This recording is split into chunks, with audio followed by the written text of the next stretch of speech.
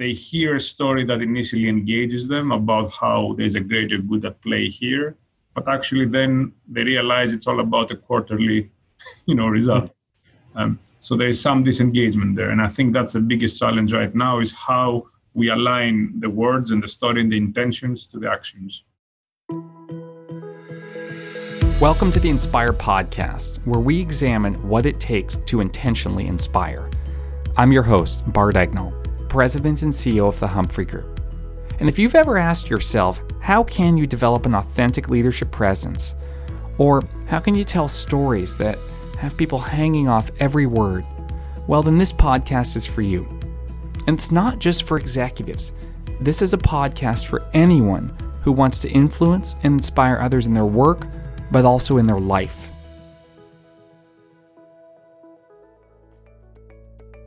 There's this acronym you might have heard of these days called VUCA, V-U-C-A, and it stands for volatile, uncertain, complex, and ambiguous. It's actually first coined in 1987 by the U.S. Army War College to describe the post-Cold War reality, but it's popping up a lot, and I think that speaks to just how uncertain our future is, how fast the pace of change is, and how norms of business are being transformed by the day. And a lot of companies, a lot of leaders are wondering, what does that future look like? And since no one has a crystal ball, they turn to people who spend their time thinking about this fundamental question: how is our world being reshaped, and what does it mean? And one of those people is Antonis Christidis. He's a partner at Mercer. I'd call him a futurist. I think technically he works in their careers business, and he's been with the organization for a decade. And his focus is on helping companies understand these massive changes that are going on and how it will impact relationships between employers and employees. He's also a brutal realist, and he comes on to talk to me about new rules for leaders, why they can't get away with some of the behavior that they did in the past, why the best ones will embrace new modes of thinking and communicating, and what they have to do to thrive. So enjoy my discussion today with Antonis. So I'd like to welcome Antonis Christidis, a partner at Mercer, to the Inspire Podcast. Thanks for coming on. Thank you, Bart. Yeah, and you head up the future of work practice. Is that right at Mercer? Yeah, we call it Workforce for the Future, but basically it's what everybody talks about, future of work. Okay, so what is the future of work? Yeah, that's a good question. I don't think... How long do we have, right? Let me say this. I think, in my view, in a way, we're in a premature period. So there's a lot of hype around and a lot of people talk about this, but less understanding exactly what this is all about. To me, at least, the future of work is just an umbrella phrase to say other things. The really interesting thing and really what drives the future is disruption and new ways of doing business. And as businesses are evolving, of course, work has to evolve with it. So we tend to focus, in my view, too much on the work side of things, like as if work is evolving by itself, while in reality, that's a result of something else, which is our changing lifestyle and business. And with that evolution, that changing lifestyle, that changing nature of work, leadership is evolving too, isn't it?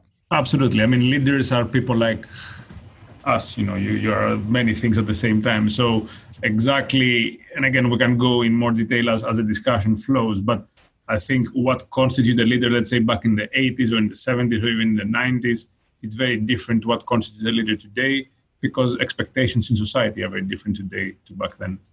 Mm-hmm. And that's what I want to have you on to talk about. I know when we had an initial conversation, you talked about how leaders need to evolve, what people expect of them, what they should expect of themselves. You had some really powerful insights that I thought were worth sharing. But how long have you been leading the future of work practice at Mercer? We have come together as a team, and we are going out because, in a way, Mercer is discussing future problems, way before that. And it's about 2 years now, so we're heading towards the second year of being a little bit more organized and proactive on how we look at these problems. And when you're talking to someone who says, "What do you do?" I mean, what in 30 seconds, what do you actually do? in this practice? Yeah, second, I would say we are helping our clients and organizations better prepare their workforce for the future. So as I said, the future, a lot of this is an organic change. So, things are happening as we go.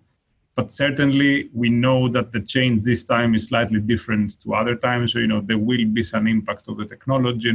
So how do you help people upskill, reskill, pick up new ideas in the way and be more relevant? Plus, how do you do this in a way that supports the overall business model of the company? Because again, the key driver is how companies and business change the way they deliver their services. And that work, that helping them prepare their workforces, was that where you started to develop awareness and clarity about the evolving imperatives for leaders? Absolutely, because no change of any nature is possible in an organization unless leadership embraces it and unless leadership is behind it, beyond just the words, we have to change and we have to do this, but really embracing. So it usually starts with a changing mindset. We move in an era that more and more admitting, let me say, ignorance is key compared to the past. In the past, leaders were a lot about, big executive who knows and has the answers and drives forward, and we all follow. As we move forward, things are changing so fast and the situation is so fluid, and it will be more and more fluid, that actually admitting that we are a bit ignorant and we have to be open to new ideas and see how it goes is a key attribute. So this is what we see a lot these days. There's, I think, this transition period that we still have many leadership teams of a previous era, in my view at least, leading organizations of today. And they are a little bit challenged sometimes in this transition. So what do you see when you look at these leadership teams who have not evolved yet? I mean, we'll get to how they should evolve. Mm-hmm. When you go out and you work for companies or work with companies and you say, these teams are holding their companies back what are the big things you observe that they're not doing or that they're doing that have negative ramifications? You see a lot of interest, a lot of, let's say, words being spoken about agility and fast and experiment and not be afraid to fail and all these things. But at the end of the day, because the way we measure these leadership teams is still very much the way we did that for the last many, many years, especially if you talk about public organizations, the words say a story, but the actions say a very different story. And that actually has a risk, because then the workforce, which is now composed with, we talk about these 5 generations, younger, but also they hear a story that initially engages them about how there's a greater good at play here. But actually then they realize it's all about a quarterly, result. So there is some disengagement there. And I think that's the biggest challenge right now, is how we align the words and the story and the intentions to the actions. And that's where you come in your practice. Today, exactly, because so there's always a stick and a carrot type of situation. How much changing of mindset and changing of culture is a long-term play. It doesn't change because somebody will come in and will say some words and people will say, we now get it. So usually, because the pace of the business doesn't necessarily wait for you to adjust, and we're a bit not so patient, I would say. Mm-hmm. Patience is a virtue. What happens there is, I would say that, sometimes we put the carrot ahead. So, we may start by rethinking targets, let's say. So there's something around performance management, how we measure performance, and of course, how this all links back to traditional financial metrics. Sometimes, you have companies, especially if they're not listed or they're a bit more affluent in the way they see, that they actually realize that a longer-term play, and they take different ways to get there. Yeah. Well, and I know I see this in my work and our work, where leaders are almost kind of caught between the past and the future. You'll say they're told that we want to have a company that's innovative. They're told that they should lead that, embrace, like you said, agile. You'll even hear the Silicon Valley buzzwords like, minimum viable product. But then they have to run things through levels of bureaucracy. Their bonus is based on the quarter. And they really find themselves caught between. And so I think, there is that cognitive dissonance that exists today in business. I fully agree. And I would say, and you said something, we are told that we have to be innovative. Innovation is not something you tell or you order and it happens. And that's, in my mind, is a little bit of the older mindset, like the executive who will make a call. And, and again, we have all this leadership articles, business papers, professors that talk about, and we see a lot of good leaders out there. But if we look at the mass of the economy, still when things start getting tough, people will start becoming a little bit more black and white. So, right. yeah. So innovation is something that happens because of a number of dimensions coming into play. You need to have the right people. You need to give them the right environment to operate. You need to give them freedom. And at the end, at the basis, you need to trust them. Yeah. Well, and it's really what you're talking about is kind of a new model for leadership. And I wonder if we could talk about that. You shared with me in our last conversation the number of things that you think leaders must evolve to become if they're going to transform their companies and perform in this increasingly volatile world. And the first one that you mentioned to me, I'd love for you to elaborate, is that leaders have to be connected. Tell me a bit about what you mean by that. And again, first of all, these are just ideas. I'm not claiming that this is the absolute truth. That's things I see as I go, and we try to make sense and put them in a schema that we can communicate. So since our last discussion, I've been thinking a little bit about that, and as we work with other companies, actually now I talk a little bit about leaders have to be present. Not just connected, because connected, you can be somewhere else and be connected. And of course, that's important. But I think, again, if we go back to the archetype of leadership from other eras, it's usually they sit at the top floor of the building, and usually it's up there, Mm-hmm. So I think the first thing for me is leaders have to be present. They can no longer be, they have to be seen by the employees or their workers or the co-workers or the colleagues. They have to feel part of that. And again, there's many people out there that do that. And let me say one thing about why, if you look at executive pay today, there's a massive disconnect between what typically a CEO in the C-suite makes and most of the other employees, which means that these two groups of people, not always, but very often in public organizations, they more or less live in a different world. Different world. When you make $10, $20 million versus even if you make $500,000 or $50,000, we may not realize it, but that's a very important, living in the same world, understanding beyond just saying the words for me, and being present is very important. Now, I'm not saying we need to reduce pay, these are different decisions. Mm-hmm. I'm saying that the only way to bridge the gap is if you're present. And tell me what that means. What is it, or what does it look like? If someone is listening and let's say they're vice president in a big bank or in telecom company, they say, okay, well, what does it mean to be present? So what would you tell them? Spend less time planning and let's say strategizing in quotation marks, and spend more time on the ground, understanding the day-to-day lives of your employees. Again, it depends on the organization you're in, of course, what type of business you're in. So it's important to understand the impact of your ideas and decisions, how they are reflected on the ground. There's a gap between what you think is happening and what is really happening. Well, and another thing that we talked about when we last spoke is courage for leaders. What kind of courage do leaders need today? Yeah. This is connected to the first point. And if you think, the more you expose yourself and the more you make yourself vulnerable by being present, and also by what we said before, by admitting that you may not have all the answers, the more obviously you have to be courageous to that. It's easy to say, I'm the leader, I'm the big executive, this is how we're going to do it, and let's get it done. And it's very different to actually understand your role as serving your colleagues, being present, but understanding that we know certain things and we actually don't know more than we know. And that's sometimes counterintuitive, because a leader is supposed to have figured it out and show the way to others. So that's the context of courage. It's what I'm hearing is you have to be there. That's the being present. Mm-hmm. But when you're there, you can't just show up and give orders or be this perfect person. You have to have the courage to be vulnerable and to be human. Exactly. Yeah. And you watch basketball? Of course, yes. So the Cavs this year. Yeah. There was a moment this year where Tyronn Lue, their coach, who's a young guy, he took a leave of absence. Did you see that story? I didn't see the story. Yes, he was. Yeah, he had the. And what was amazing about it were two things. One, that he took this leave during the season. His coaches almost never do this. But the other thing that was amazing was that he talked about openly the stress and anxiety he was dealing with. Yeah. And he showed real vulnerability and came out and said, look, I need this time away. And the team was like, we're totally behind you. And I just think that was a great example of and he's a younger guy. I think he's like late 30s. And he was just open about that. And what it did was it allowed everyone to see him for the human he is and the courageous person he is.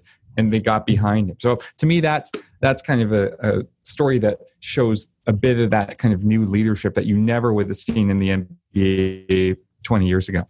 Yep, fully agree. I'm sure you have conversations with people when you're working where they say, look, I'm hearing you. I want to be human. I want to be vulnerable. But my boss tells me, don't disclose weakness.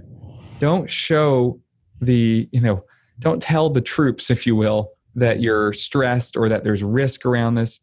Just keep it to yourself. What advice would you give to that person? This is exactly understanding that the norms and standards are changing. So in the past, in my view at least, showing vulnerability could be and was often perceived as weakness. But today, and you already said the story, is actually perceived as strength.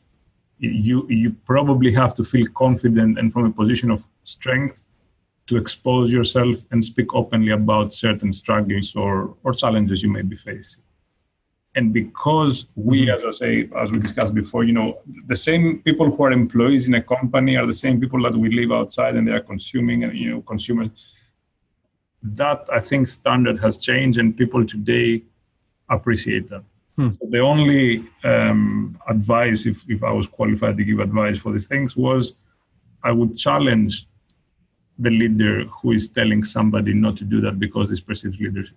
I still see today certain people in, let's say, middle management jobs, because leadership is not only about, the big CEO. It's leadership at all levels. Every person is a leader on their daily life.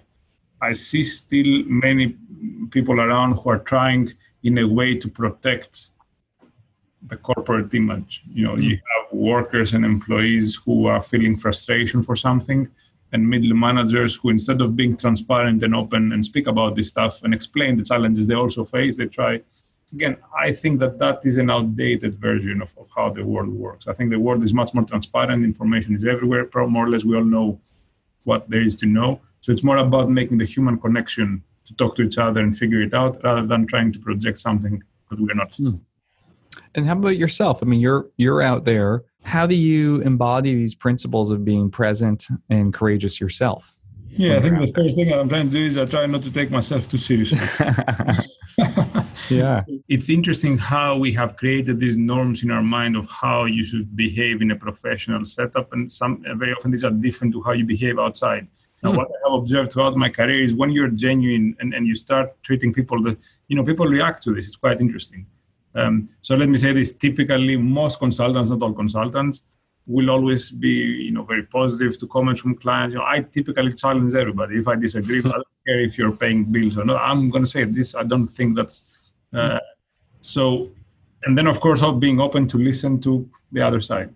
But I would say starting by understanding that we are less important probably than, and that's why understanding the ignorance, what we don't know, be courageous, be all that. I think that's a good starting point. I like that you're, you kind of put aside the slick persona and just have that authentic conversation. Is it jarring for people sometimes at first?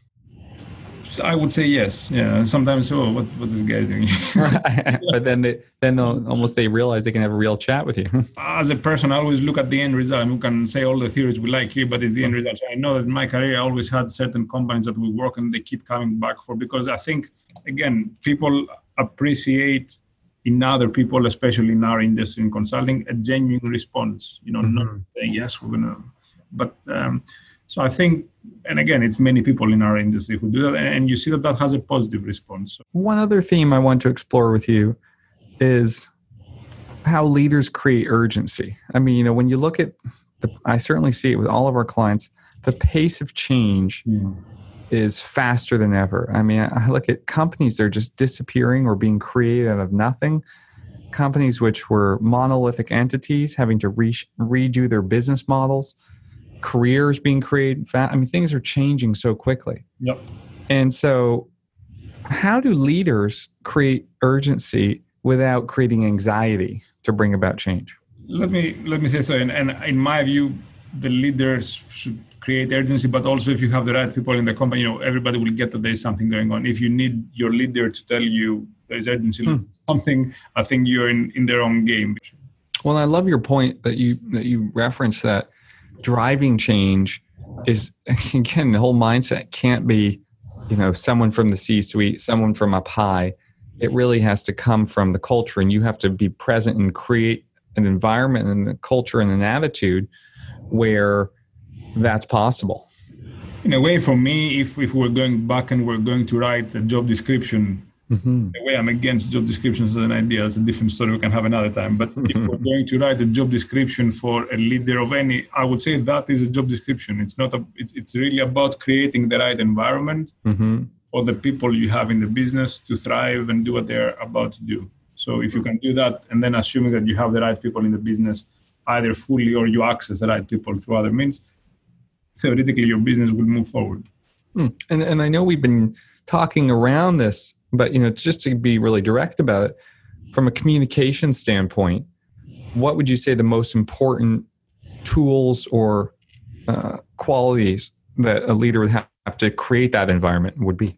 I see we have already touched on them. For me, one is transparency. The moment you say but real transparency, not but like full transparency. And the second one, which is very connected to this, is being courageous. Because if you're going to be transparent, you need to acknowledge that not everything is always perfect. If we look at pay, not everything will be fully equitable, but communicating in a transparent way, acknowledging the problems and communicating, your interest to solve the problems, I think, again, is something people will appreciate more than trying to hide certain things. Right. And people will not find out. Yeah.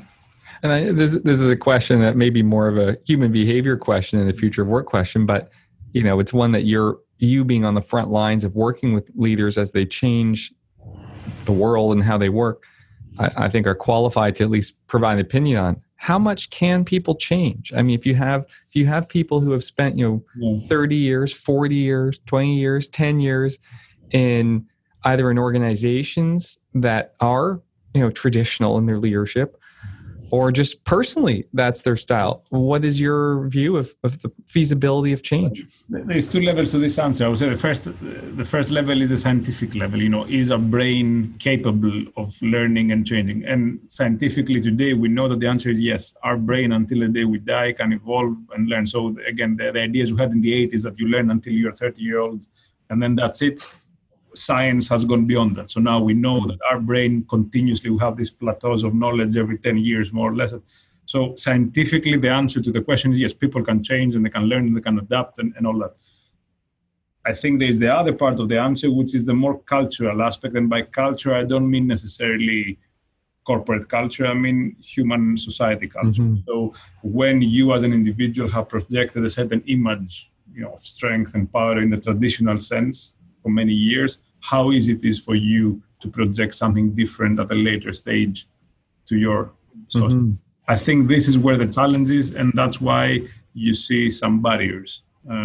Having said that, many people, of course, keep evolving and see. And that's where that courage comes in, that need to say, you have to almost let go of that, construct of power with the corner office or with the title or whatever, and embrace that vulnerability. Because now we talk about leadership in the in the corporate environment. And if you go back 1,000 years, leadership of courage is embedded to being able to go beyond what people expect of you in a way, and go beyond what you also expect of yourself. I think is a key attribute to becoming a leader and leading life and that means both as again being vulnerable, because we're all more naturally comfortable in uncomfort zone. But all this kind of, so courage for me, we keep coming back to this word, but it's a key word in this whole discussion. Courage is that willingness to take that risk, to go beyond, as you said, what we believe we're capable of. And that's where we do great things. Exactly. And in that process, the other word is the word trust. So it takes courage to trust others. So if you believe that you have recruited or assembled the right team, then it's very important you show the trust. Because again, we talk a lot about the right people, the right environments, but then when you look at how much corporate processes are thrown on people to make sure everything is, in order, you say, okay, what's going on here? I mean, if I trust you, would I ask you to spend half of your time just, fighting bureaucracy? Right. Sometimes, these things happen just because size and shape of organizations help. happen. So in smaller organizations, because naturally as human beings, we can associate ourselves up to 100, 150 individuals, the trust levels are higher. So generally you see a nice environment. But then as the company grows bigger and bigger through its success, even companies that had this trust and courage and all this, and it's most companies that start and do well, values at the core, they tend to start losing it and being absorbed by these corporates, let's call it machine or whatever, just because, our human brain cannot cope, we stop knowing each other person. So there's all these complexities that come into play. So it's not really just a person and a leader who has a job. It's a much more complex situation. And I think that's a great way to come back to this idea of why you have to be present. You have to break through that and courageously connect.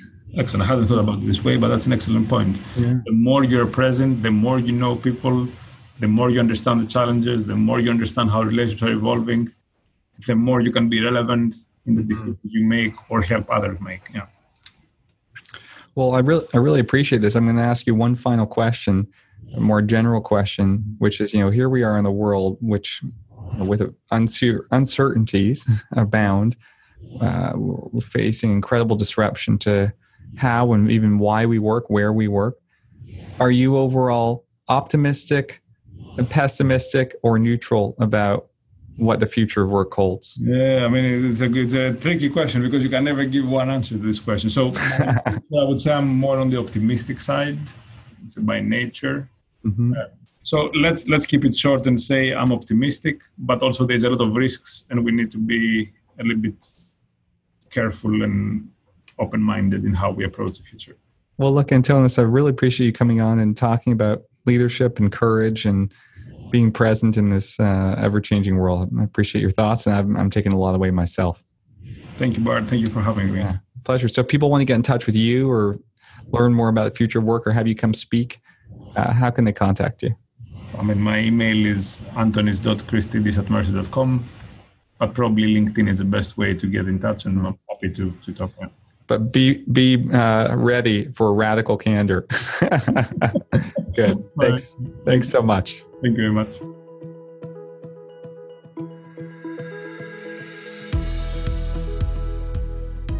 Hey, I hope you enjoyed that conversation with Antonis Christidis and the look into the future. If you did enjoy it, if you're enjoying the podcast, take a moment, give me 5 stars, put a comment in, helps others find the podcast, helps us get noticed, and I really appreciate it. Next week, I've got a really neat guest, Michael Hyatt. Michael, you might have seen on the Next Gen Dragon Dens CBC production. You might have heard him on Gimlet's The Pitch. But if you haven't, he's a successful self-made entrepreneur. He has built 2 highly successful tech companies valued at hundreds of millions of dollars. And today he sits and listens to probably 300 pitches a year. And so I have him on to talk about what it takes to prepare and execute a successful pitch. Michael talks about everything from how to put yourself in the mind of your potential investors to what kind of numbers you've got to have a grasp of to how to build trust. It's a great conversation. I had a lot of fun with it. And there's even a nugget of what makes a great kid's birthday party. So come back next week for that conversation.